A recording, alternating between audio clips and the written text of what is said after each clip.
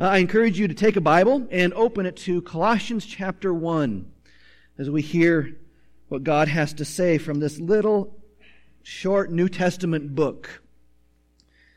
I'd like to spend our time together in the last 3 verses of Colossians chapter 1. But before we read that, we need to notice who we're talking about. At the end of verse 26, the Apostle Paul is talking about the saints. So all who have come to faith in Christ. And so he says, it is to them, to the saints, God chose to make known how great among the Gentiles are the riches of the glory of this mystery. That is, the mystery which is Christ in you, the hope of glory. Him we proclaim, warning everyone and teaching everyone with all wisdom, that we may present everyone mature in Christ. For this I toil, struggling with all His energy that He powerfully works within me. Would you pray with me? Our Lord Jesus, we come before you this morning as your people, as your saints. And just like I was this morning, so often we are not aware of how it is that we stand in you and you in us. That all the riches of Christ are ours. We often neglect to realize what a privilege it is to know you, to worship you, to sing of your praise, and to hear you speak to us. So we ask that by your Spirit you would open our hearts to hear, that you would break that hard and stony ground, and your word would be planted deep within us. We ask these in the name of our Savior. Amen.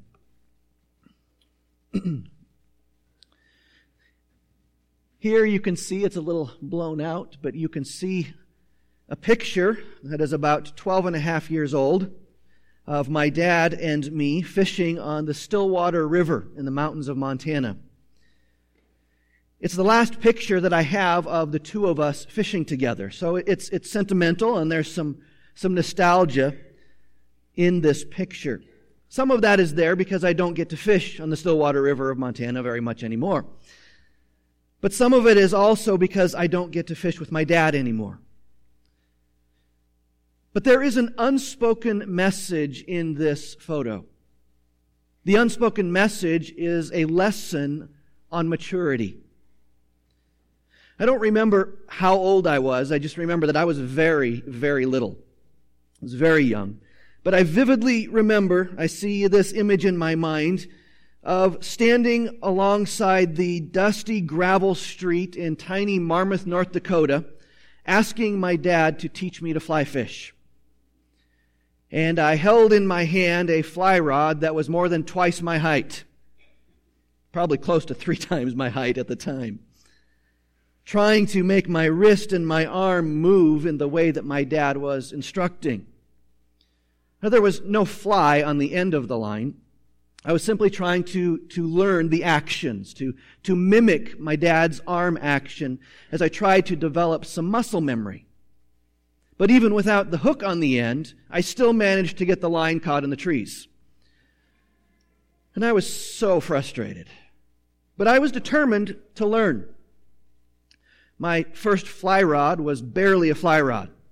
It was short for a fly rod, but still more than I could comfortably handle as a small boy with a weak wrist. But I persevered. I was determined to learn. Sometimes my dad helped me learn from the comfortable space of a canoe out in the middle of a lake. That's a comfortable place because out in the middle of the lake there are no trees in which to get your line caught. I still managed tangles, though, because tangles were my specialty, much to my father's chagrin. Tangles on the rod, knots in the line, getting my line mixed up with my dad's line. But through that, I learned the motions necessary for fly fishing. But simply learning the motions wasn't sufficient, because often we fished in mountain lakes and streams where trees and boulders the size of trucks hugged the shoreline, leaving very little room to cast your line. So over the years, I learned how to cast and maneuver the line around trees and over truck-sized boulders. And Dad was always there. He taught me. He pointed out details. He warned me when my line was dangerously close to a tree on a back cast because I wasn't paying attention.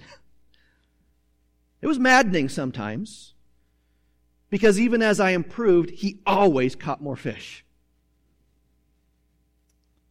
He taught me how to tie my own flies, and which kind of trout preferred which kinds of flies, or what worked better in the morning versus the evening, or during a storm, or when the sun was high in the sky. And that scrawny little boy grew up, and while I was never as proficient as my dad, I did okay. I even learned enough to be able to teach my friends how to fly fish. And amazingly, I found that the same things that my dad said to me were now coming out of my mouth to my friends. And occasionally, on a very rare occasion, I actually caught more fish than my dad. When I went fishing without him, he always wanted to know how it went. What flies were the fish hitting? What size of hook worked best? You see, my dad was a mature fly fisherman long before I ever picked up my first rod. But once I expressed a desire to learn, he did everything he could to develop his son into a mature fly fisherman as well. His goal was to get me to the point where I could fish without his constant teaching, his continual warning, and without the wisdom of his experience. I want to say that he succeeded. And this picture is an illustration of his desire to develop his son into a mature fly fisherman. Now, I know I tested his patience. I know I frustrated him and cost him lots of money with all the flies that are still to this day stuck in trees, or that I snapped against a rock and so broke off the tip of the hook. I even broke a fly rod or two, maybe 3. But through it all, I matured and grew. And we both kept at it with one goal in mind. The time would come when I would be able to fish without him. Now, I tell you that life story because it illustrates another truth. What my dad did with me needs to happen in the local church. Now, I'm not talking about fly fishing, although it would be great if you all learned to fly fish. We teach the Word of God. We disciple believers through teaching, through prayer, through fellowship together and other spiritual activities, and we do so with the goal of developing mature Christians, because it is mature Christians who are people devoted to following Jesus. That's the third aspect of our vision as a church. We declare the Word of God, we disciple believers so that they will become mature. And as mature believers, they will be devoted to following Jesus. Some of the biblical support for that is found in the passage we just read in Colossians chapter 1. There's much, much more about spiritual maturity found in Scripture than we can look at this morning. But I want to focus just on these 3 verses. But before we dive into this, we need to understand that we all come to Christ as spiritual infants. Just as we were born into this physical world as infants, we come into the spiritual world as new believers in Christ as spiritual infants. Our physical life, as well as our spiritual life, begins in infancy and progresses towards maturity. And discipling is the process of taking believers in Christ from infancy all the way to maturity. That's the goal of the church gathered together. Now, I don't know if my dad ever thought about it, but I'm certain that his underlying expectation was that every time we went fly fishing, I would come away from that a little bit better, a little bit more mature as a fly fisherman, having learned something. The same is true for the church. God has caused us to gather together in this place. Every single one of us is here for a reason. He has graciously brought us together so that we might grow in maturity. And each time we gather together, our goal must be to become more mature. Because mature Christians are devoted to following Jesus. That was the Apostle Paul's desire in his ministry to the local church. He says that in these verses, so that we might present everyone mature in Christ. But he said that with a future aspect in mind. Our focus must be on the future. Our goal is to work to ensure that every believer gathered here today and next week and the week after that is mature in Christ whenever they see Him, whether that's through His return or through death and resurrection, whatever. That is our goal as a fellowship of believers. Now, how do we do that? That is a staggering challenge to me. In many ways, it would be easier for me to teach you to fly fish than to make sure that all of us end up mature in Christ. That feels like too lofty of a goal. But I don't get to set the goal. God does. And He has set this goal for us to be mature in Christ. But He hasn't simply set the goal. He has also shown us how to reach it. And that's what we see in these 3 verses, is how, as a body of believers, to become mature in Christ. So for Faith Evangelical Free Church to disciple believers to the point of maturity, we are told that we must first have Christ in us. We see that in verse 27, talking about the riches of the glory of a mystery. He says, the mystery is this truth: Christ in you. And that truth, Christ in you, is the hope of glory. Now, if we turn that around, we learn that there is no hope without Christ in us.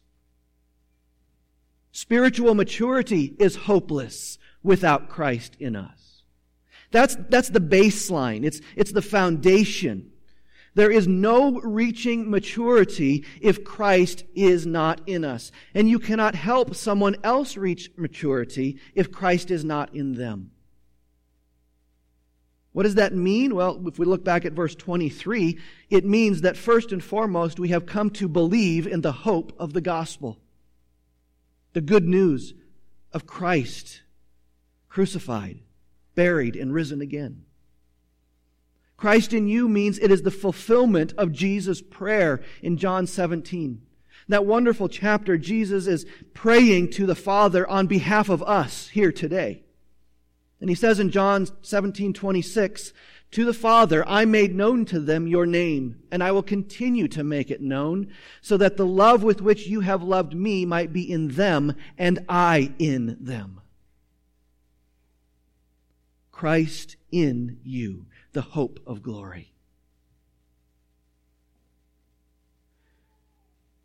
Sometimes maturity is a painfully slow process, isn't it? But the reality is that spiritual maturity is impossible if you have not first believed in the Lord Jesus Christ. There is no foundation to become mature without that. If I had grown up in the middle of the desert, having never left the desert and never known what a lake or a river or a stream is, and if my family had never left the desert, my dad would have never known what it was to fish, much less fly fish.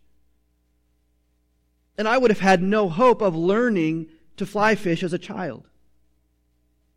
But my dad loved the mountains and the rivers and the lakes. He loved to fish, so I grew up around those things. That provided a foundation for me to become a mature fly fisherman. Those without Christ are still in that desert. But when through faith Christ comes to dwell within us, we are transported out of that desert and given a new background, a new home, and a new hope. That means that part of our responsibility when we gather together is to ensure the salvation of everyone present.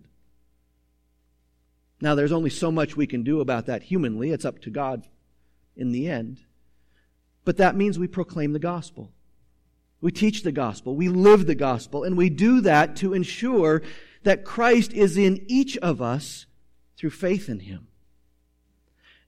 And once that foundation is set in place, and we have Christ within us, we can then move on to proclaiming Christ, to warning believers of danger, and to teach them of the wisdom of Christ.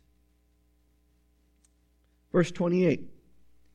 Him we proclaim, warning everyone and teaching everyone with all wisdom, that we may present everyone mature in Christ. There's one primary purpose in that verse that is accomplished by means of two actions. That is, we proclaim Christ. That is our purpose. That is our intention. And we do that by warning and by teaching with wisdom. Do you think the Apostle Paul did that? Let's look and see. Look back at chapter 1, verse 5. The end of the verse, we see, "Of this you have heard before in the word of truth."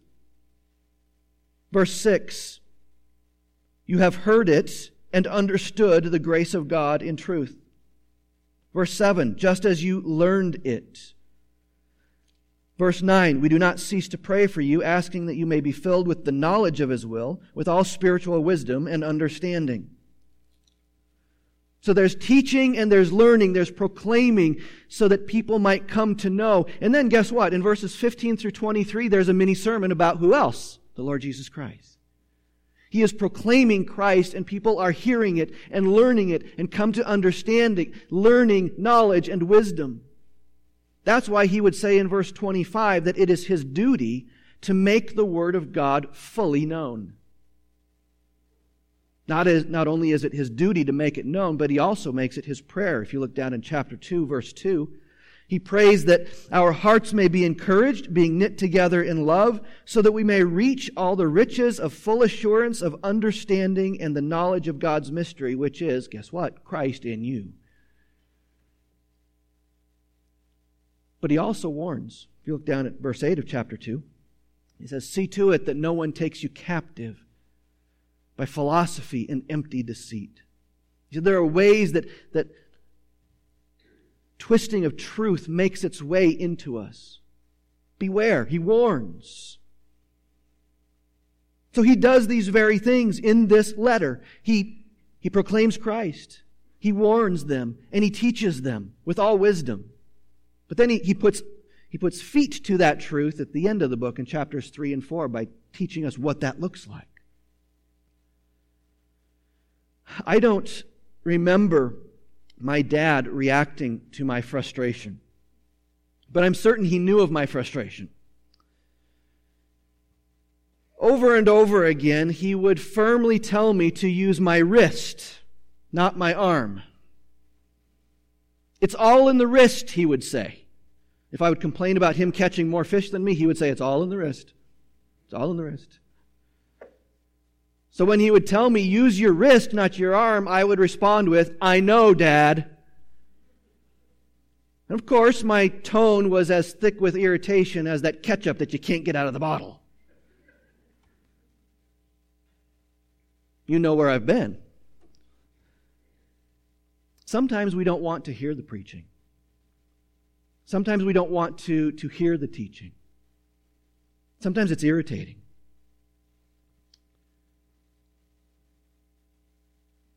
But it's necessary to reach maturity. In the same way, we often don't want to hear warnings, do we? I can't count the number of times I was warned about how close I was casting to a tree. The number of times I was warned to pay attention to the rocks behind me are beyond count. I detested the warnings, but they were essential to my maturity in fly fishing. See, here's the thing about warnings in relation to maturity. Warnings generally come from those who are more mature than we are, because they are more mature to be able to see things that we can't. To understand when there's danger in a particular place, or when something is unhealthy, or when something should be avoided.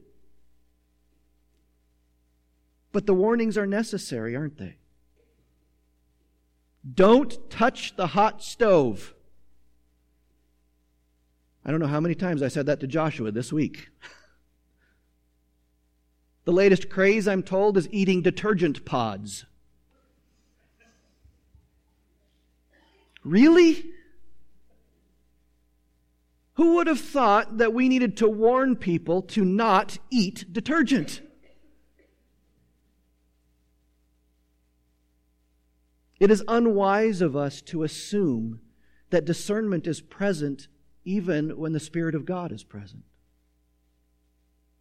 If warnings are necessary for our physical health, how much more for our spiritual health? We don't like warnings, though, because they make us feel restricted. They make us feel as though we don't know what we're doing. They make us feel looked down on by others. But they are essential for maturity. And you know what? We are to do this for each other. If you look later in Colossians chapter 3, verse 16, it tells us as a body of believers to teach and admonish one another. As you look at verse 28, the main verb is proclaim. We proclaim Christ. How do we do that? By warning everyone and teaching everyone with the wisdom that is in Christ. Sometimes we put wisdom out there as this unattainable sort of thing in the Christian life. Maybe we think of Job and we think, I can't be that wise, or we think of Solomon and I can't be that wise, and it's unattainable. But let's bring it back down to a practical level for a minute. Wisdom is simply skill in living. That's all it is. It is skill in living.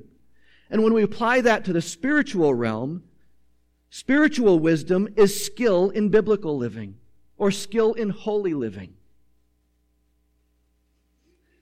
My dad was a wise fly fisherman. He was skilled at it. And he taught me with wisdom. When the church gathers together, those among us with spiritual wisdom, with that skill in biblical living, must teach the Word of God so that the rest of us might develop that kind of wisdom. And through that, moment by moment, day by day, year after year, we grow into maturity. Sometimes it feels like we're growing at a snail's pace. Sometimes we might make a big leap. But that is how God has ordained our spiritual maturation.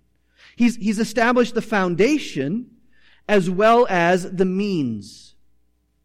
We develop maturity in the local church through proclaiming Christ and warning and teaching with all wisdom. But that means that we must labor extensively. Our labor is far-reaching and our labor is hard. So he says, "For this I toil, struggling with all his energy that he powerfully works within me." Moving people towards maturity is hard work. Anyone who's raised children or led employees or co-workers understands the difficulty of moving others to greater points of maturity. But the work has to be done if we're going to reach maturity. Developing maturity in God's people requires hard labor. That's what the word toil that Paul uses means. It points to the exhaustion that comes at the end of a long, hard day of physical labor. In fact, it's used in ancient Greek literature of the severe labor of a soldier in the middle of a battle. And that might be an apt illustration for this context. We are in the midst of a spiritual battle, and we have an enemy who wants us to remain in infancy. He wants us to remain spiritual children. He does not want us to be mature. And so we are constantly in a battle to become more mature, to grow ever so slightly more mature. This means that our enemy has won a skirmish in the battle if he can keep us home on Sunday morning. It means he has won a skirmish in the battle if he can convince us that we are too tired to pray or to read our Bible. If he can convince us not to fellowship with other believers because we don't get along very well with one particular person, then he has won a skirmish in the battle. And every time he wins a skirmish in the battle, our maturity is held back a little bit. We fail to grow. That battle is why it takes hard labor to move from infancy to maturity in our spiritual lives. Now, that hard labor is there for individual believers, but it's also there for us as a church. It's hard work to grow up, but it's our responsibility to do the hard work. We must put in that hard work together to reach the appointed goal. And sometimes it is agonizing.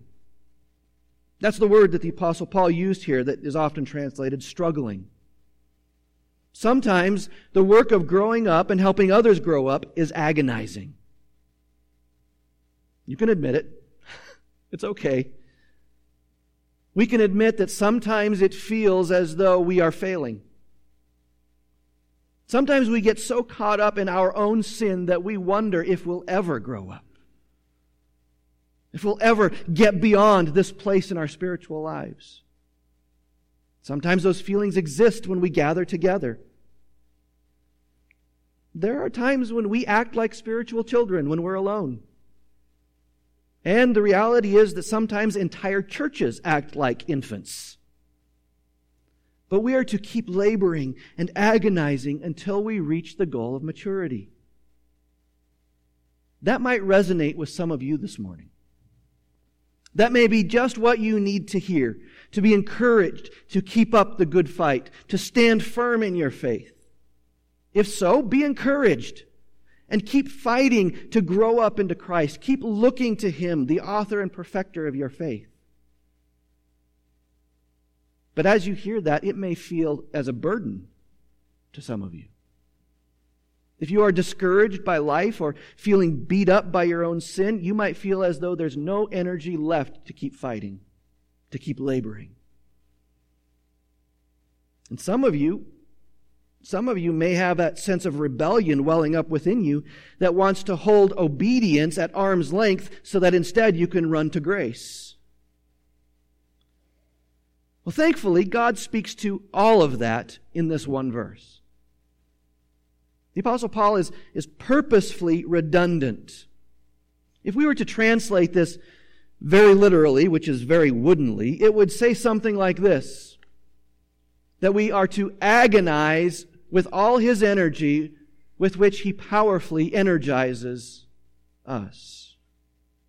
We toil with agony as we progress towards maturity, but that toil is not done in our own strength. Notice the pronouns. Most often, it's the small words in your Bible that are the most important. Notice the pronouns. It is Christ's energy. It is Christ's power. And the working that He does within us is His energizing work, telling us that if we are to reach maturity, then we must have the powerful working of Christ in us.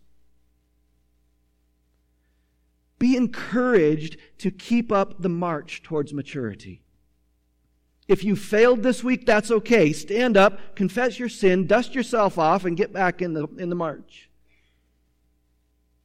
If you feel like there's no more energy to keep pressing on, remind yourself of this truth.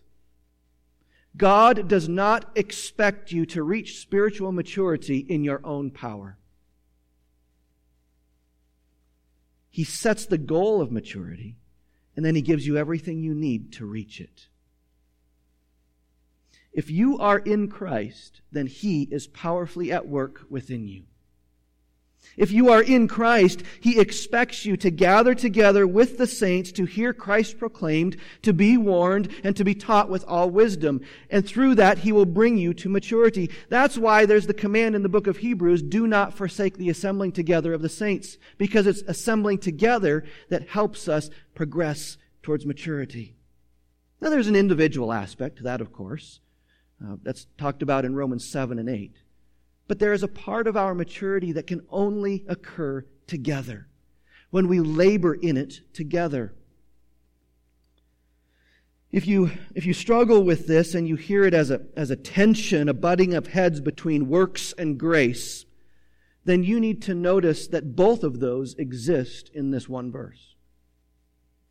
There is obedience expected. There is obedience expected. And sometimes that obedience is agonizing. But in the midst of that agony of working, of pressing towards maturity, there is also grace, because Jesus is the one who comes in and works powerfully within you.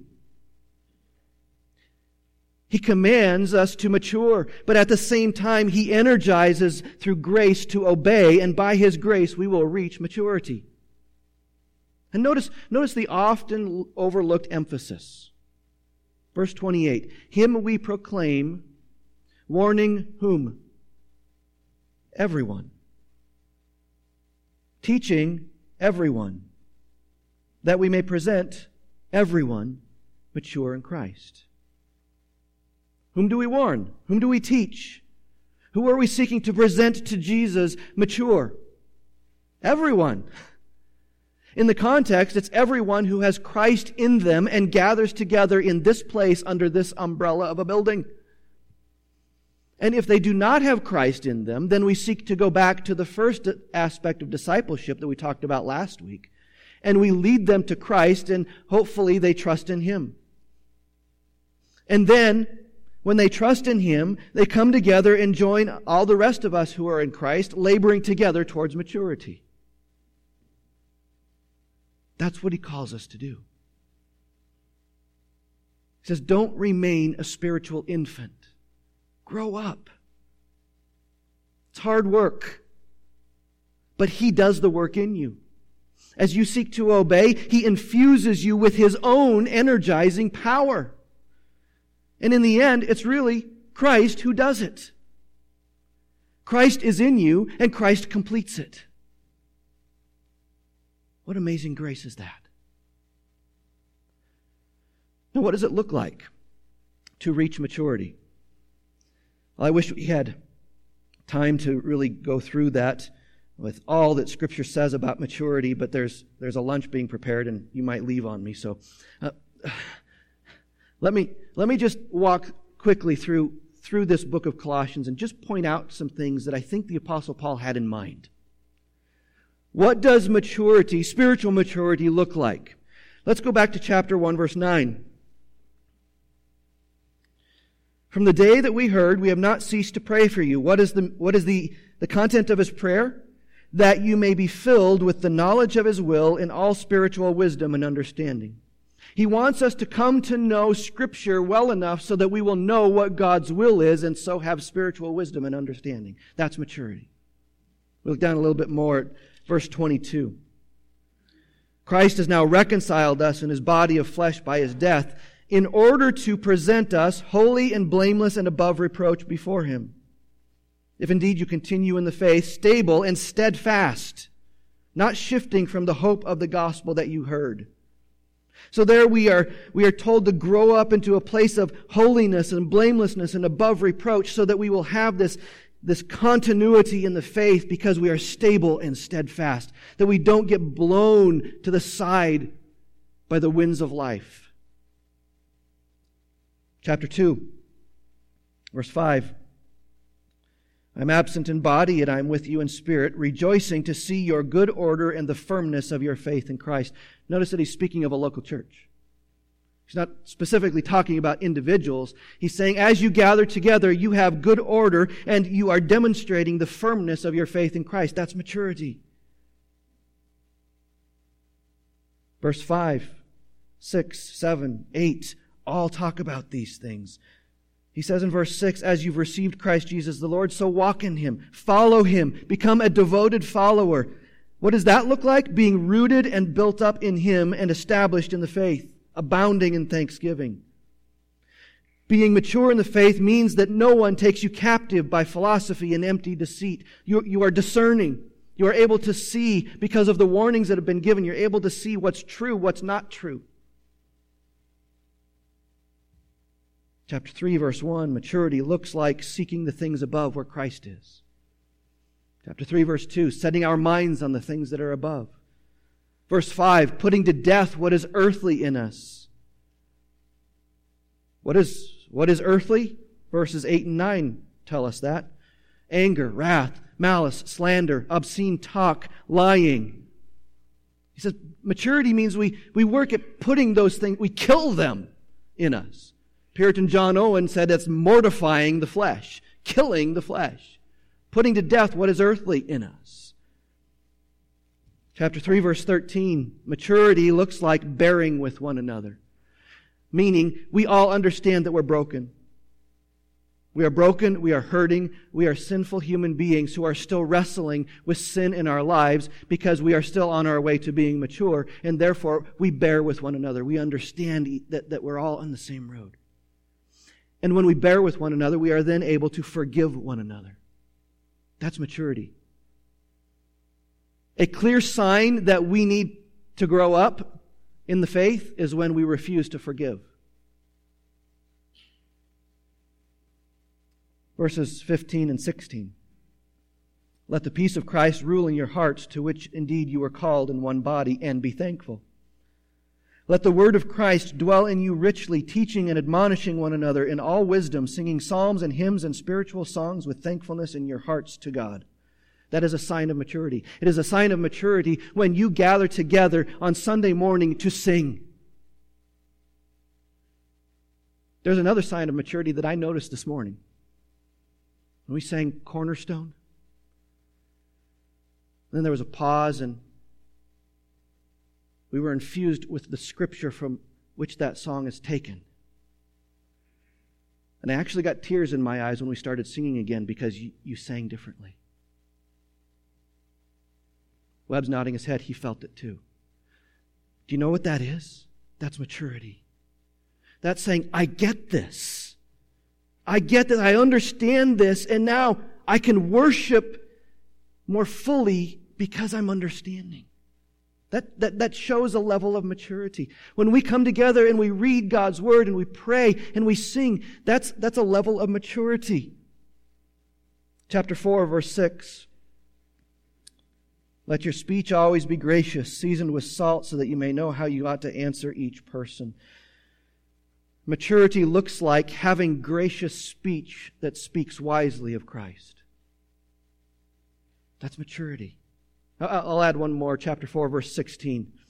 And when this letter has been read among you, have it also read in the church of the Laodiceans, and see that you also read the letter from Laodicea. Spiritual wisdom means desiring to hear the Word of God read.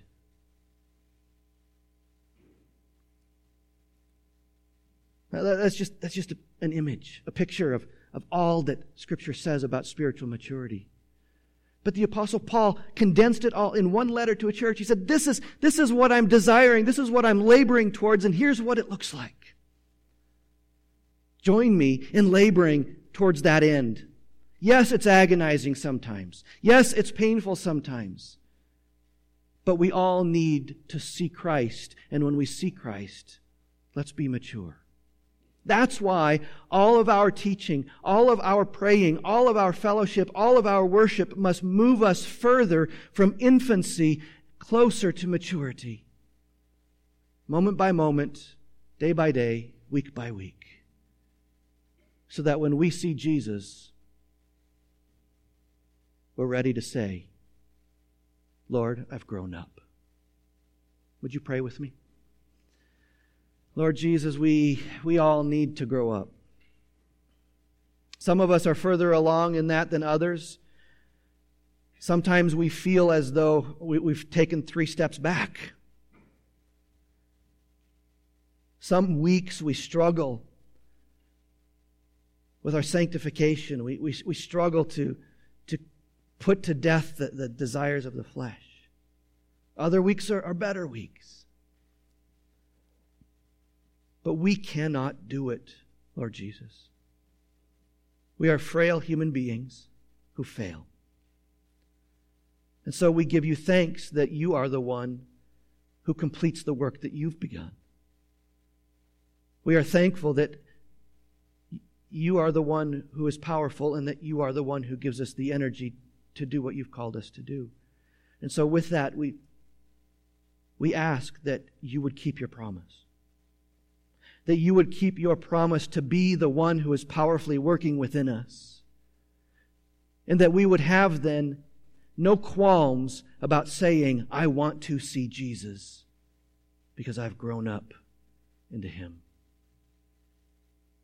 Lord, give us a love for your word so that we might see you, hear you, and understand who you are in your word, so that we might rest in it as the means to grow up.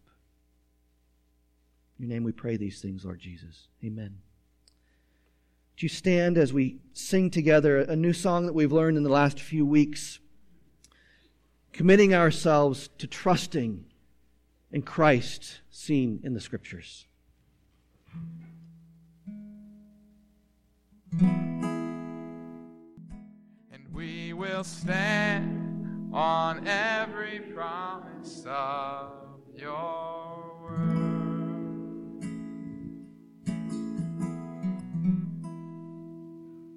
And He gave the apostles, the prophets, the evangelists, the shepherd teachers to equip the saints for the work of ministry, for the building up of the body of Christ, until we all attain to the unity of the faith and of the knowledge of the Son of God, to maturity, to the measure of the stature of the fullness of Christ, so that we may no longer be children, tossed to and fro by the waves and carried about by every wind of doctrine, by human cunning and craftiness and deceitful schemes. Rather, speaking the truth in love, we are to grow up into Him who is our head, into Christ, from whom the whole body, joined and held together by every joint with which it is equipped, when each part is working properly, makes the body grow so that it builds itself up in love.